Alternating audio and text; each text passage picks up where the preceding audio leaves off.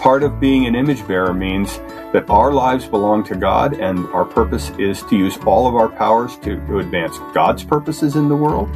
Included in advancing God's purposes in the world is to protect and nurture every other human's ability to use their powers to serve God's purposes.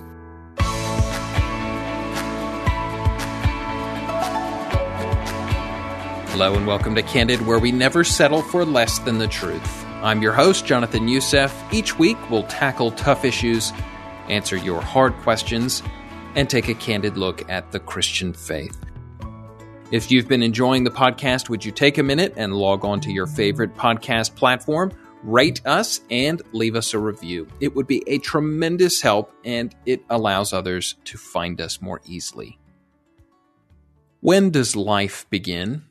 A question that's been hotly debated for at least the last 50 years as society wrestles with the spiritual, ethical, and legal challenges surrounding abortion. In the past few weeks, we've heard news of a possible overturn of Roe v. Wade. What does this mean? Today, I welcome back Dr. Bill Davis to discuss the value of life, the biblical perception of family versus the Western perception of family, and the impact of church and government involvement on this issue. Dr. Bill Davis is a professor of philosophy at Covenant College and an adjunct professor of systematic theology at Reformed Theological Seminary. He is an elder in the Presbyterian Church. He's a deep and compassionate minister of the gospel and a guest that we are always honored to have.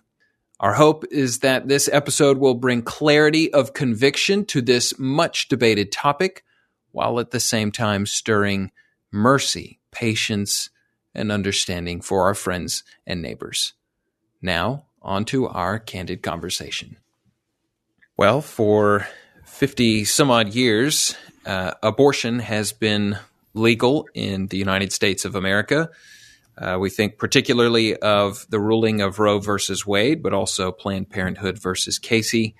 And in recent days, we've seen a draft released, a little bit underhandedly released to the general public, that there's an attempt by the Supreme Court to overturn those rulings. And there is quite a lot of volatility around this issue, the abortion issue, the life issue of the unborn.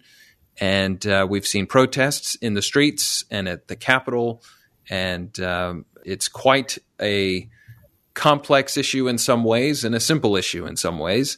And to help us thread this needle in some capacities as we think biblically, philosophically, ethically, I wanted to invite my former seminary professor, Dr. Bill Davis, who's becoming quite a regular on Candid Conversations, to come and share wisdom with us to think about these topics from those perspectives. And so, Dr. Bill Davis, thank you so much for returning back to Candid Conversations. Great to be here, Jonathan. Well, Dr. Davis, help us think about this issue helpfully. And I think it's worth pointing out, you and I are both abundantly aware that we are men having a conversation on an issue that deals mostly with women. And so it's worth pointing that out. But we're also talking about what God's word says. And you and I both know countless women who are in agreement with our position and would be happy to defend it, of course. And in fact, our hope is to have several guests over the next couple of weeks to talk about this issue. And some of them will be women who have gone through abortion, perhaps even some who were to be aborted, but parents chose life. Those are sometimes the most vocal voices and loudest voices and worth listening to, because they can say, I am grateful that my parents chose life. But all that to say that you and I are aware of our position here, but it's still a conversation that is absolutely worth having and thinking through together. So if your introduction on this as we consider the sort of biblical framework of life, unborn life to be specific, where your positions on this, where are you sort of laying your groundwork?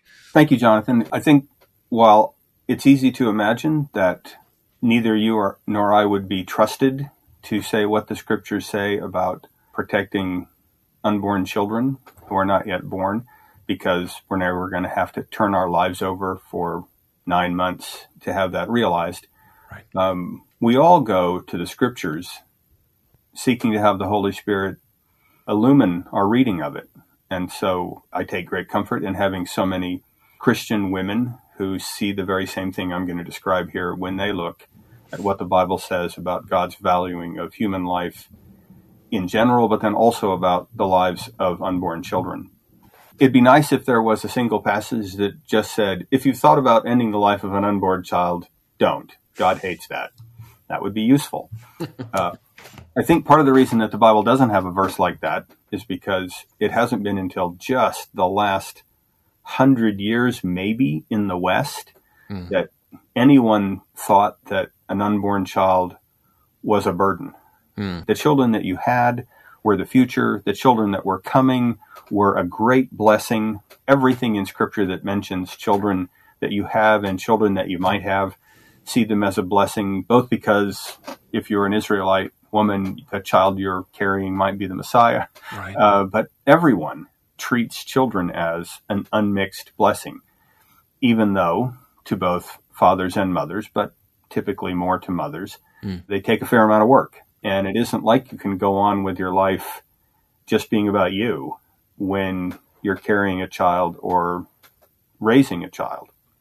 But if we go to the scriptures and we say, what is God's revealed will with regards to protecting the lives of unborn people?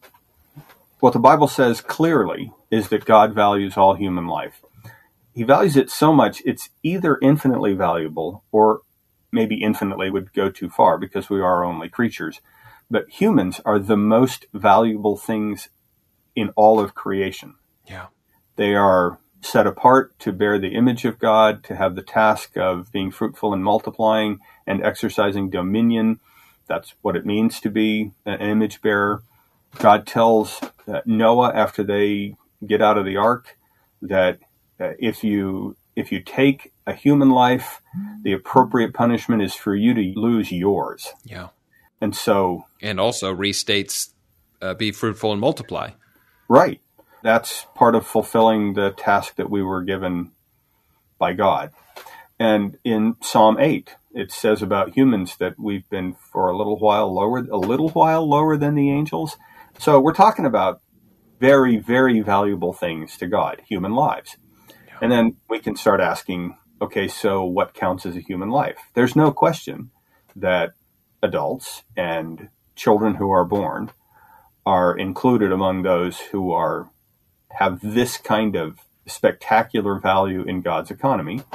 And what the question of abortion raises is whether or not that extends to children who are not yet born.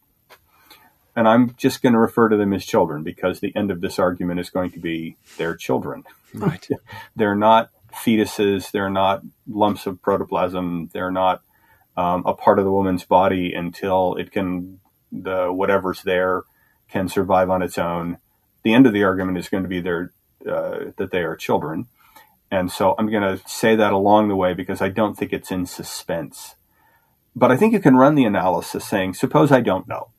And then you just have a placeholder, X is going to stand for whatever this thing is that is growing in a pregnant woman's womb, eventually to be called a child. So I think if you ran it exactly the same way, you'd end up with their children. So I'm going to just take that for granted.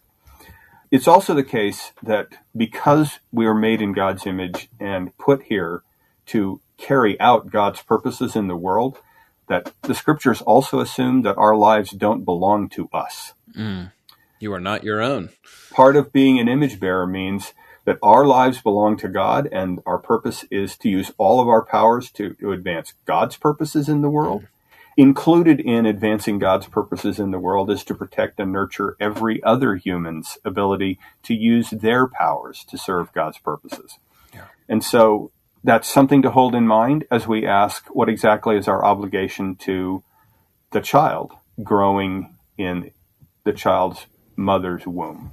When we look to Scripture, we see that, at least in some cases, God has a direct relationship with unborn children, and that God treats unborn children as people distinct from their mother in at least some cases. In Genesis 25, God tells Rebekah that two nations are in her womb. That's Jacob and Esau. Right. And in Hosea 12, we're told that Jacob took hold of Esau's heel while they were still in the womb, not one lump of something in Rebekah's tummy took There's hold a of hand and another. a foot. Like, what?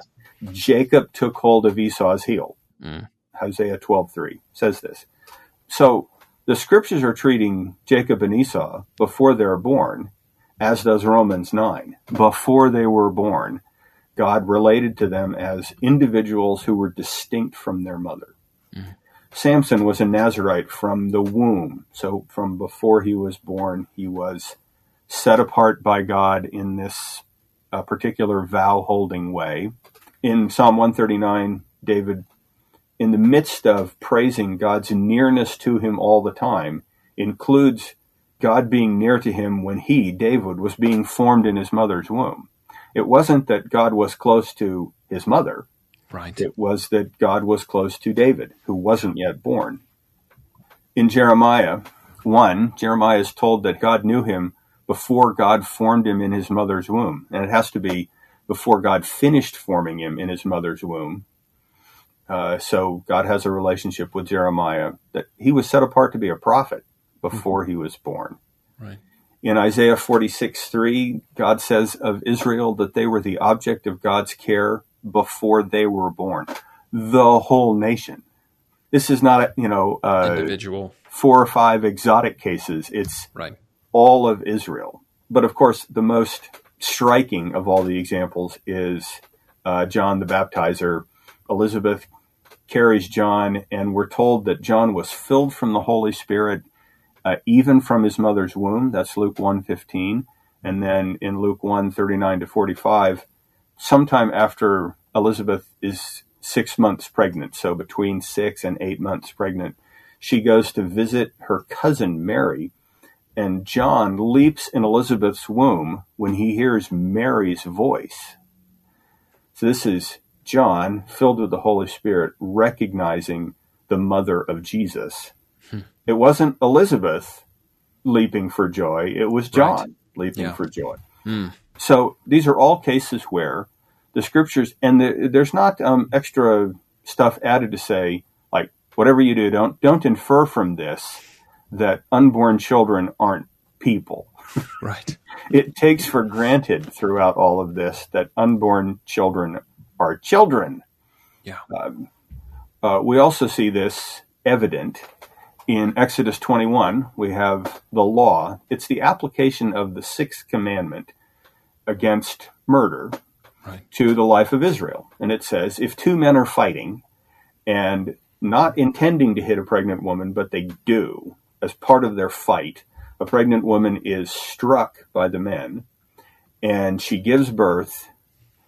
And then the passage is very difficult. It says, if there's no harm, no problem. Like, no harm to whom? Well, but if there is harm, and it must be to the child, the payment will be eye for eye, tooth for tooth.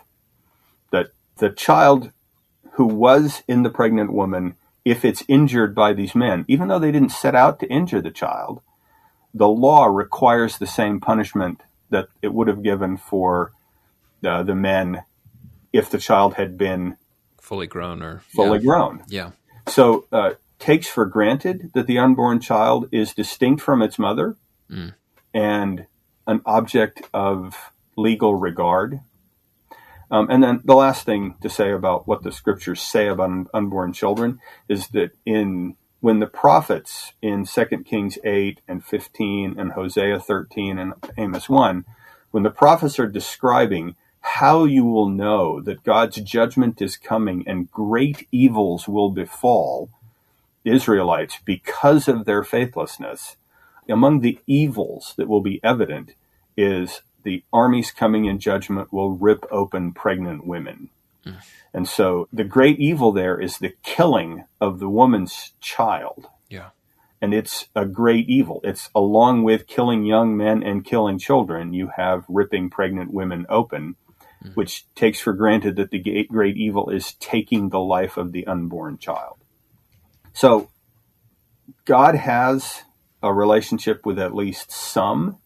And if you're wondering, well, maybe not all, well, the only way that it would be faithful to Scripture to think that maybe these are rare cases, that even though it's all children who are killed by invading forces are killed wrongly, because God sets such a high value on human life, we're going to need really clear instructions lest we treat as cheap what God treats as valuable.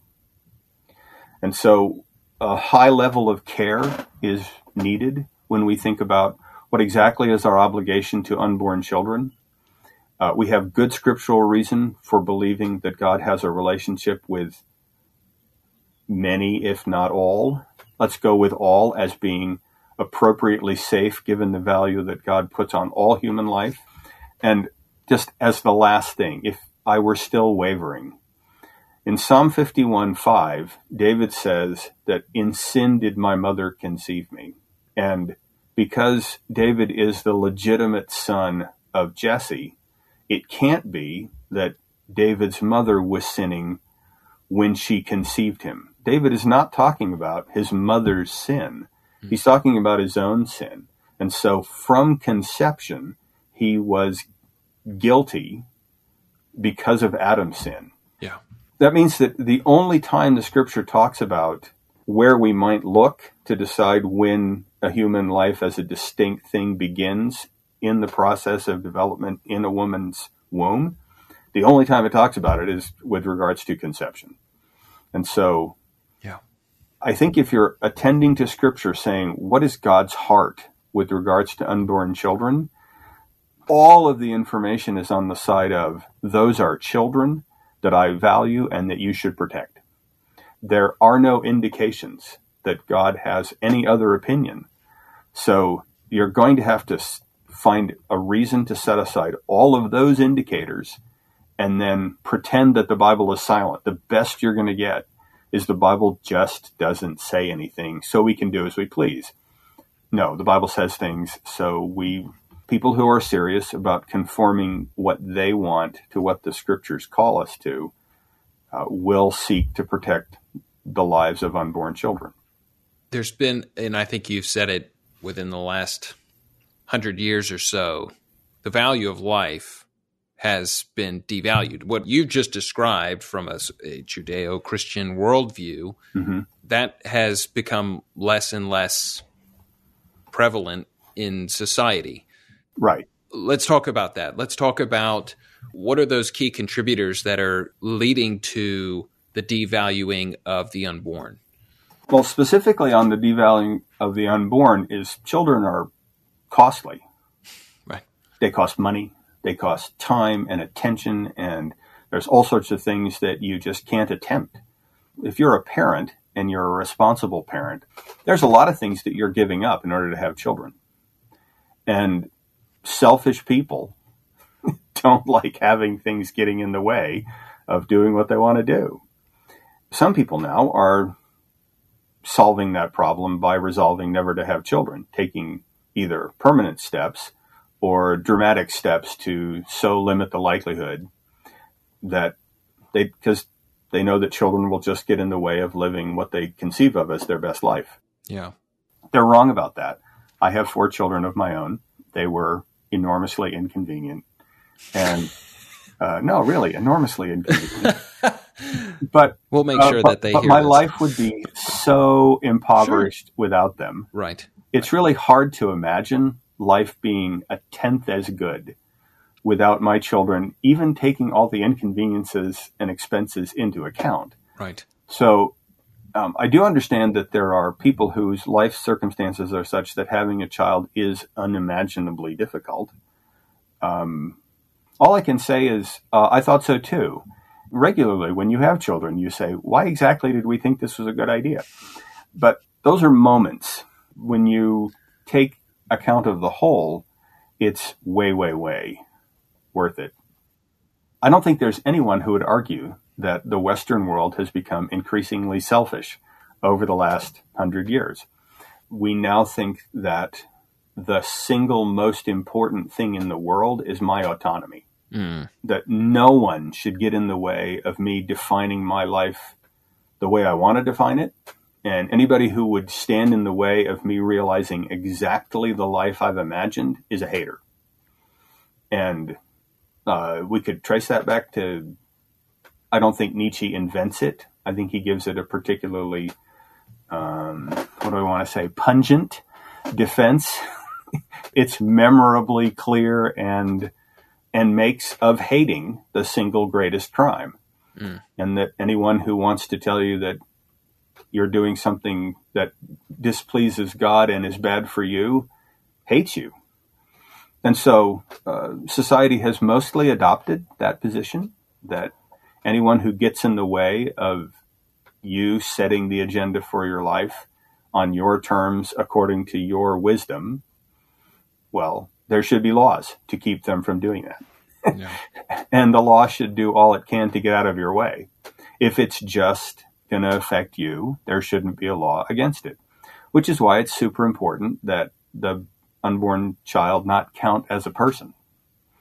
Because if you concede that it's a person, it kind of looks like there needs to be some attempt to take the other person's needs, value into account. Right. Because they have autonomy as well. Right, if you concede that they're persons. Even the inborn desire to have children, men and women, I guess we're seeing that less and less. Yeah. Well, fertility rates across the globe are falling.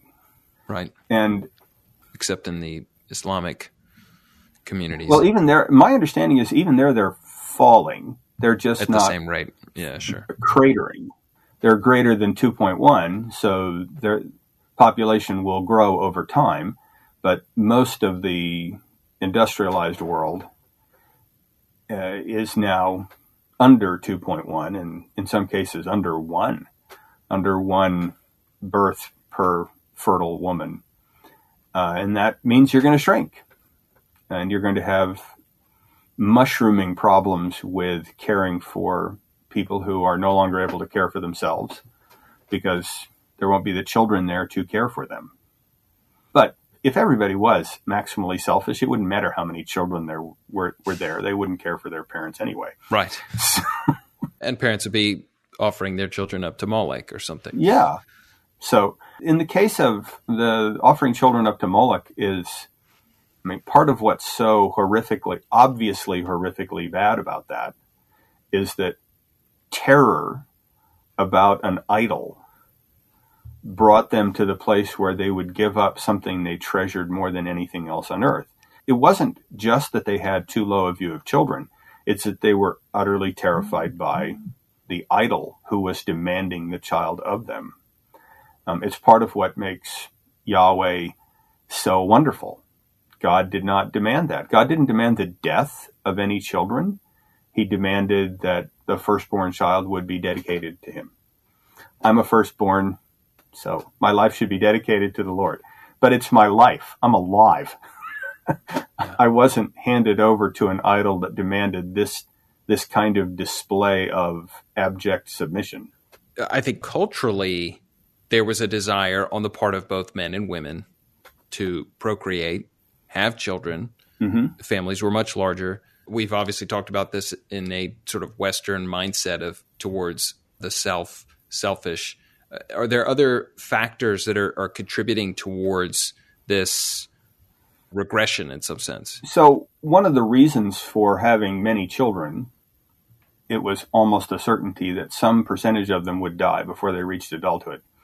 And if they were going to contribute to the maintenance of the family, both to carry on the family name, which was a much bigger deal in history. Our sense of solidarity with our ancestors and our finding our identity in our family, that's waning, maybe not completely, but close to waning. It sort of depends on the culture. Yes. Asian cultures, African cultures still retain a pretty significant sense of obligation to not just living ancestors, but the family name and the project that was their family.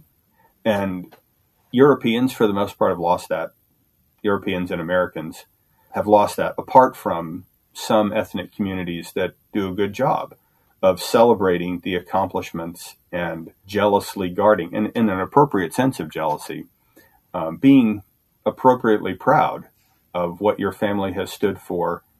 I got a little bit of that from my dad, who was Welsh.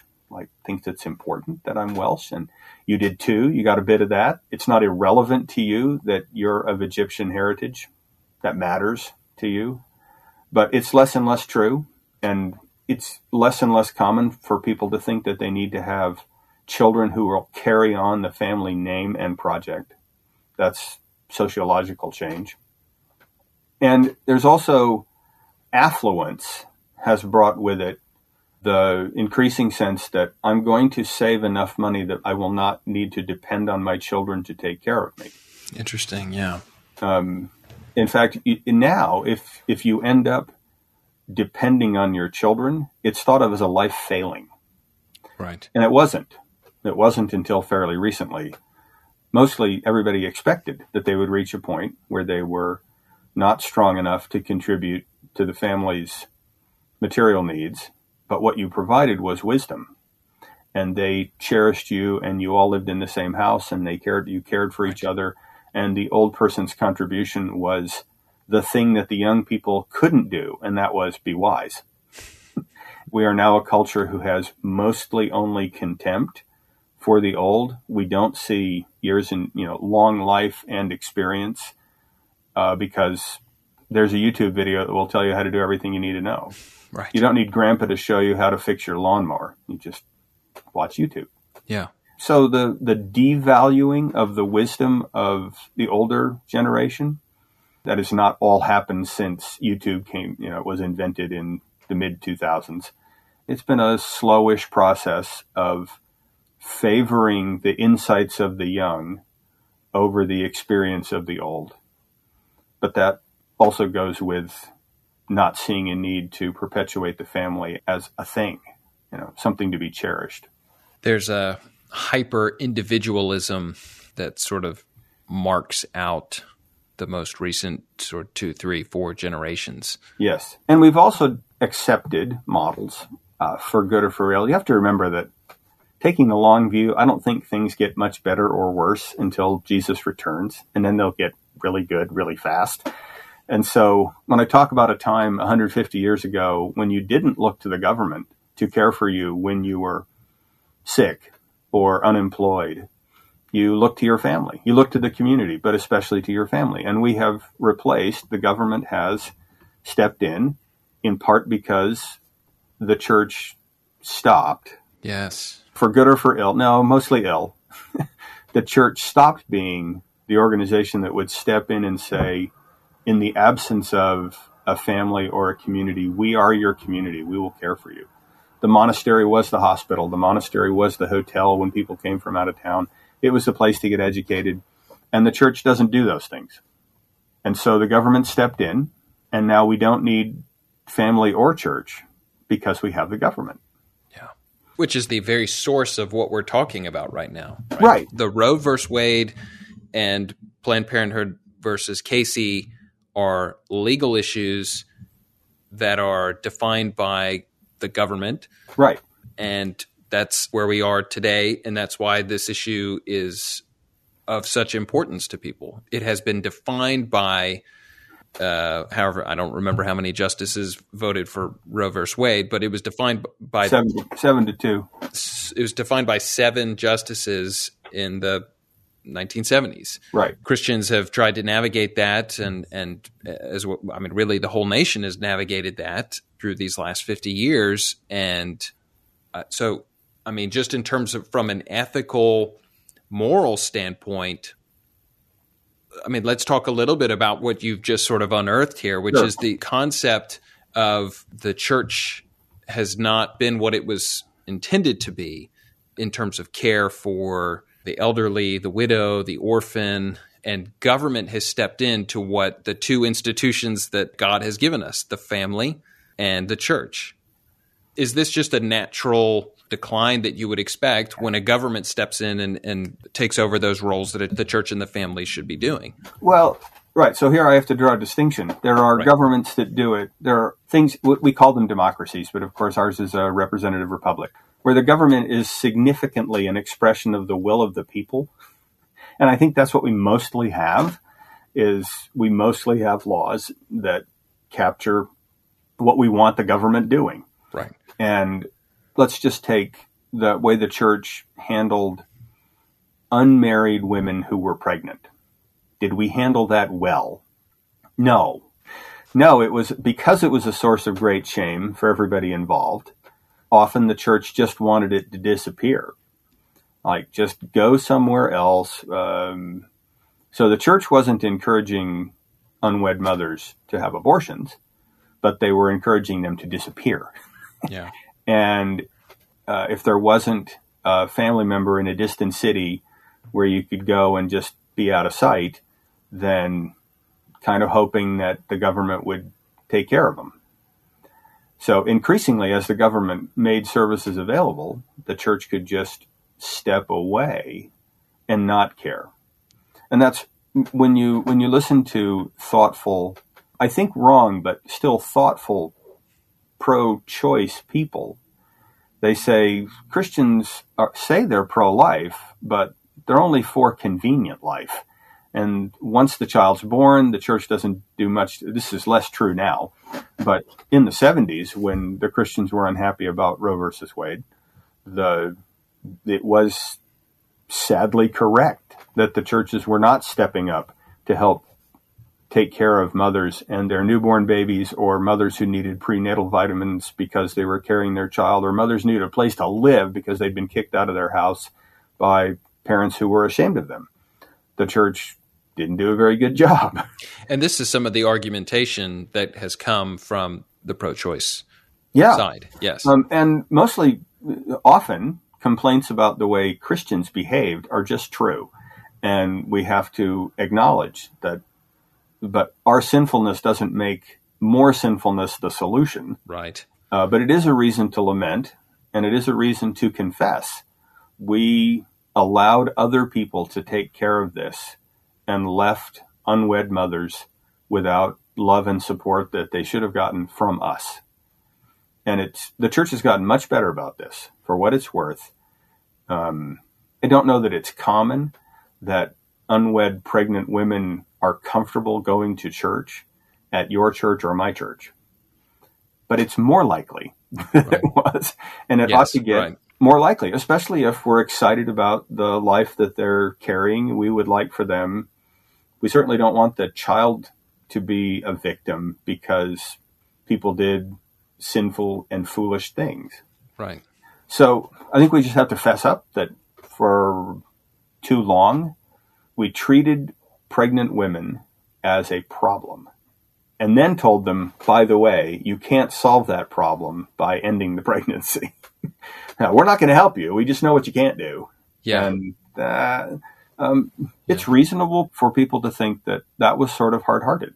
Right. It doesn't make the killing of the unborn child biblically okay, but it is a reason for us to be repenting of heartlessness and zealous not to be like that again with any woman who is carrying a child and could use our help. Not just is asking for it. We should be looking to help people who are carrying children. And again, we don't want to assume anything, but should these be overturned, right, the church needs to be ready and willing and able to now step into those situations, right? So it's the ruling that Christians have wanted for 50 some odd years has now come. Right. Again, well, maybe. Right. Looks like it will. Yes, we're speaking in the hypothetical here. Right. But it comes now. You need to have an actual biblical response to people that are facing, life-altering events. Yeah. Right. Somebody shows up in your door. They are dying of an obstructed airway. And the reason they're dying is because they had been smoking cigarettes for years. Yeah. Are you going to say, hey, wait a minute, look, you smoke cigarettes, you deserve to die? Wag the finger. You're going to help them. Yeah. You're going to help them, and then maybe at some point you'll talk about whether smoking cigarettes is a great idea going forward.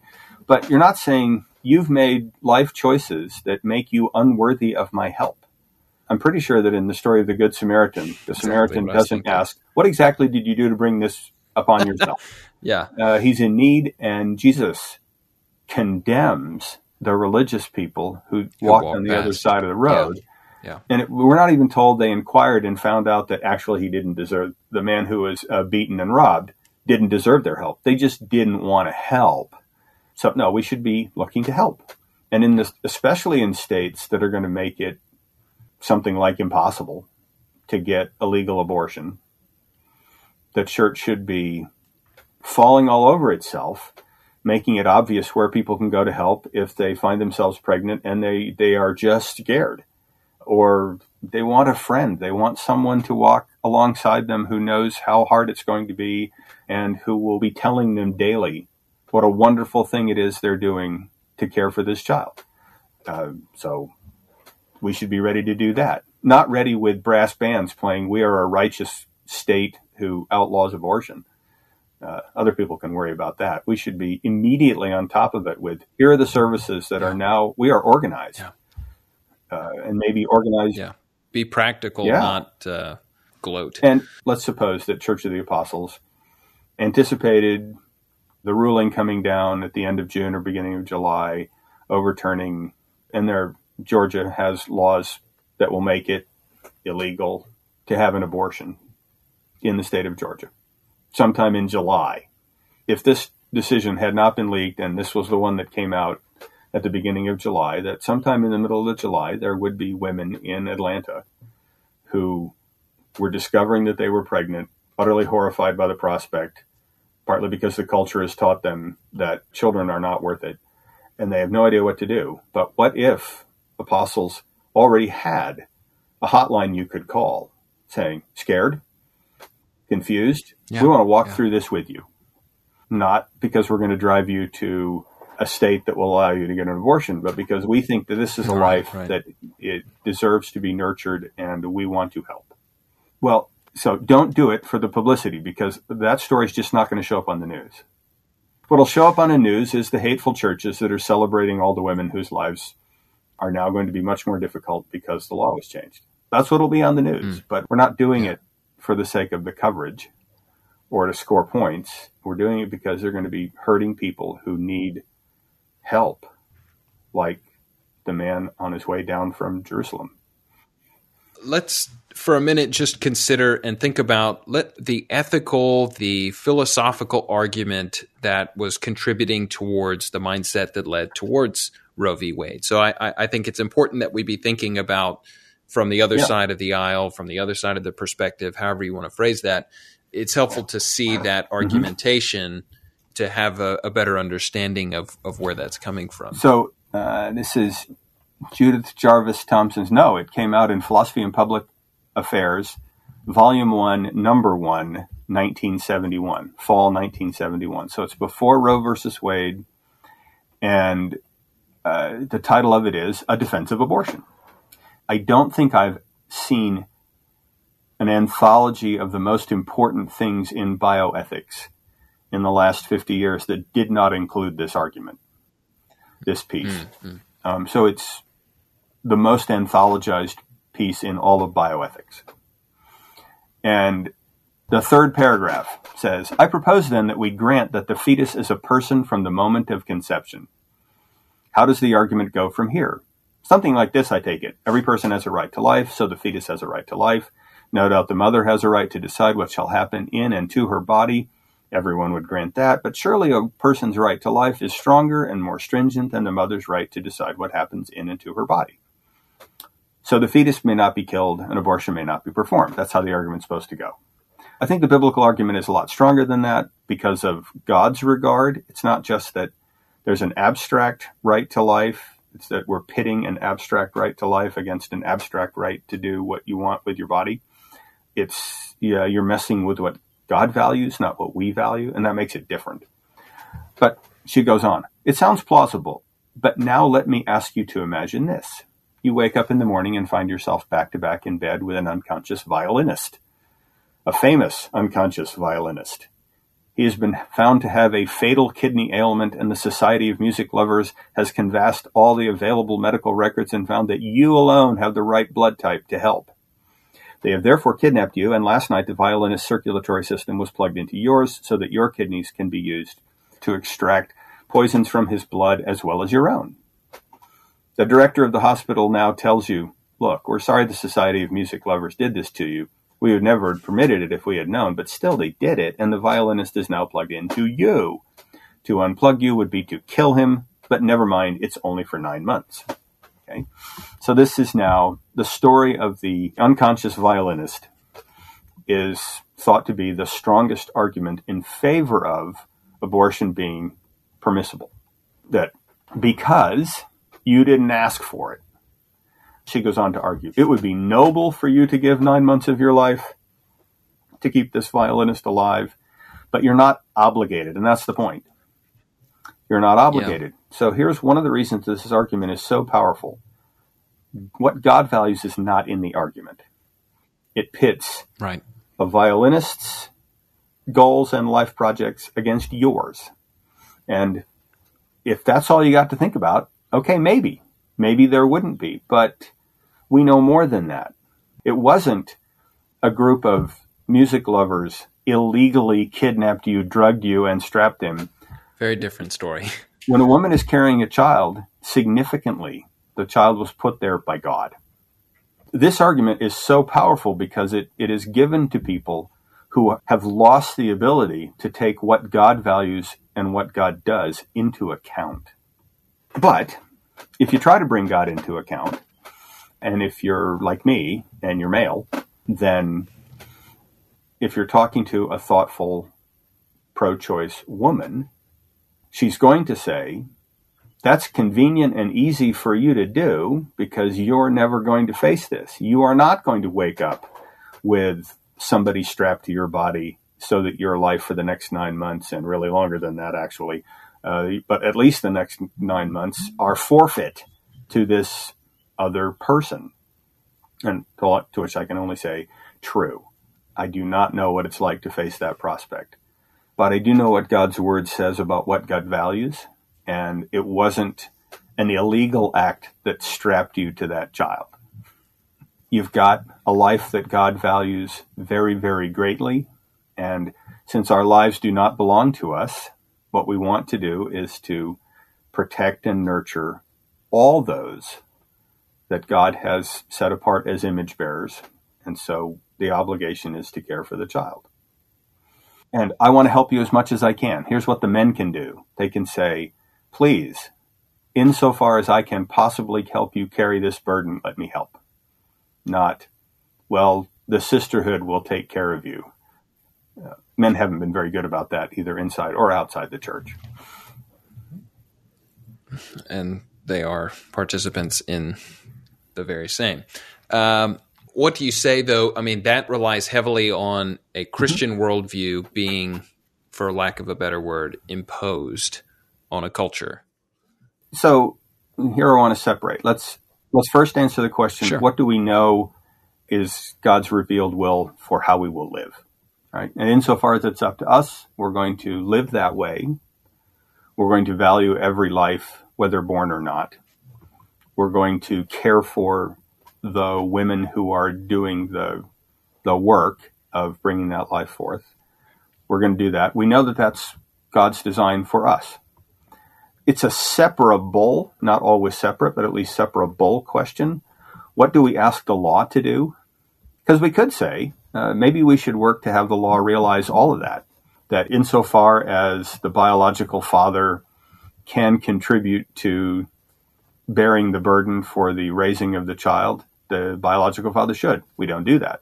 I don't know of any political action committee seeking to have the law require biological fathers to cover all the costs. Well, in fact, in some ways they're disincentivized. Right. So we have perverse incentives in the law that make it better for everybody, financially at least, make it better for everybody for the father not to be known. And those aren't very sensible laws relative to what God values. So there's a whole mare's nest of legal difficulties that we have adopted, in part because we want to hand over to the state things that it really would be much more efficient for families and churches to do. And the argument for turning it over to the state is that there are lots of irresponsible families and even irresponsible churches. So that's not a bad argument either, if what you care about is the people who are going to be hurt by the system. It would be better if the church got much, much better at forming families that took responsibility, and that the church stepped in when families were irresponsible. But until that happens, I think it's kind of cruel for the church people to insist that the government get out of it in the hopes that who will step in. So that's all very complicated. I'm happy if it turns out that Roe and Casey are overturned. I think that it's more likely that people will be discouraged from discontinuing lives that God values, and that their lives will be better. They won't think so. Not just the children, but the mothers' lives will be better if they carry their children, even though it wasn't what they thought they wanted. So I think that overturning those laws will make better decisions more likely. But boy, is it an opportunity for the church to step up and provide what other people probably won't. Yeah. Well, we have a lot ahead of us, and we are certainly praying for particular ends and results. But I think this is a helpful conversation that we've been having, and certainly one that hopes that churches are thinking thoughtfully, biblically, lovingly about the many women who will face this, men and women, and being willing to, just as the Good Samaritan did, step in and help bear the costs of what will come from that. And that's certainly our hope, because that makes for a better society in so many ways. And it's also doing what Jesus left us to do. That's part of the advancing of Jesus's kingdom in the world, is to see the poor cared for, the vulnerable, sort of hard to think of more vulnerable people than unborn children and mothers who find it to be a great burden to be nurturing the child. Those are vulnerable people. Jesus would have us looking for ways to help the vulnerable. So we should be doing that. Before we go, is there anything else you can think of? Just one last word, and that is that especially if I'm 62 years old, I don't remember the announcement that I was 13, I think, when Roe v. Wade was handed down, January of 1973. So I do remember it being something that was shocking to everyone. And I've spent almost 50 years now working to discourage people from making the mistake of having an abortion. I have an article published that was arguing that the law should permit pro-life people to gather on the property of abortion clinics to talk with women who were seeking abortions. So I've been working for pro-life causes my whole life, and I've always thought that the overturning of Roe would be a very good thing. I still do. But it is no reason to be popping champagne corks and spiking the football in front of your pro-choice friends. Because if all it was for you was political or about your team finally winning, this is probably not a token of some grand reversal of the country's slide into selfishness. It probably isn't. I think it's a mistake to see it as a piece of a grand military campaign. If it turns out that Roe is overturned, then I think that it's going to become an existential issue in 50 states, all somewhat different in some way. And you could pour all of your energy into making sure that the laws in your state were as harsh as can be imagined, or you could pour your energy into being there to help women who are going to be affected by this change in the law. And really, if you have to pick, go help hurting people. That's what we were called to do. winning a political fight or making sure that the law is harsh. I don't think that's our primary responsibility as Jesus' followers. It's really hard to find anybody in the New Testament saying, here's what we need to do.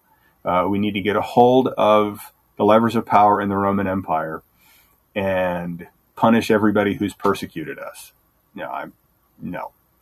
There's nobody in the New Testament talking like that. So I think our mandate is to help people who are in need right now. And those are going to be pregnant women and the children that they're carrying. Well, a good final word and encouragement to us as we consider what could be.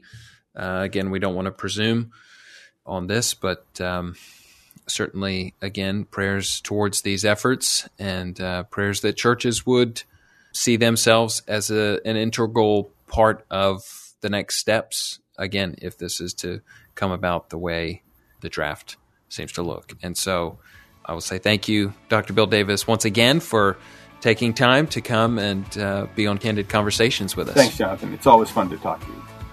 Candid is a podcast from Leading the Way with Dr. Michael Youssef. Don't forget to connect with our social media pages on Instagram, Twitter, and Facebook.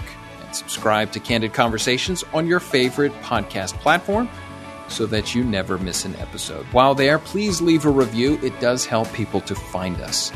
As always, thank you for listening to and sharing this episode.